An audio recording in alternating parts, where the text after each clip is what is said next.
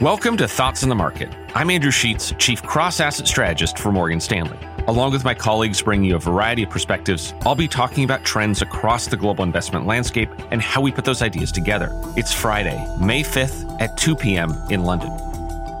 The Federal Reserve raised interest rates 25 basis points this week and have now raised their benchmark policy rate 5% over the last 14 months. That's the fastest increase in over 40 years. And for now, we think it's enough. Morgan Stanley's economists forecast that the Fed won't make additional rate hikes or cuts for the rest of this year. In market parlance, the Fed will now pause. The question, of course, is whether this so-called pause is good for markets. In 1985, 1995, 1997, 2006, and 2018, buying stocks once the Fed was done raising rates resulted in good returns over the following 6 to 12 months.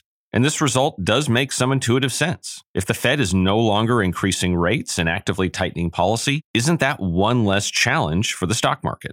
Our concern, however, is that current conditions look different to these past instances where the last rate hike was a good time to be more optimistic. Today, current levels of industrial production and leading economic indicators are weaker, inflation is higher, bank credit is tighter, and the yield curve is more inverted than any of these prior instances since 1985, where a pause boosted markets. In short, current data suggests higher inflation and a sharper slowdown than past instances where the last Fed hike was a good time to buy. And for these reasons, we worry about lumping current conditions in with those prior examples. So far, I've focused on performance following a pause in Fed rate hikes from the perspective of equity markets. Yet the picture for bonds is somewhat different. Whereas future performance for stocks is quite dependent on the growth outlook, U.S. Treasury bonds have historically done well after the last Fed rate hike under a variety of growth scenarios, whether good or poor.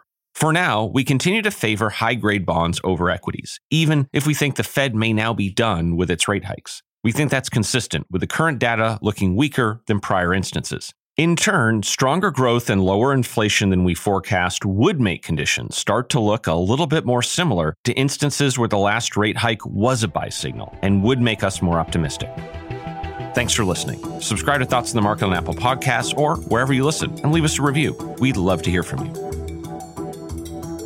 The preceding content is informational only and based on information available when created. It is not an offer or solicitation, nor is it tax or legal advice. It does not consider your financial circumstances and objectives and may not be suitable for you.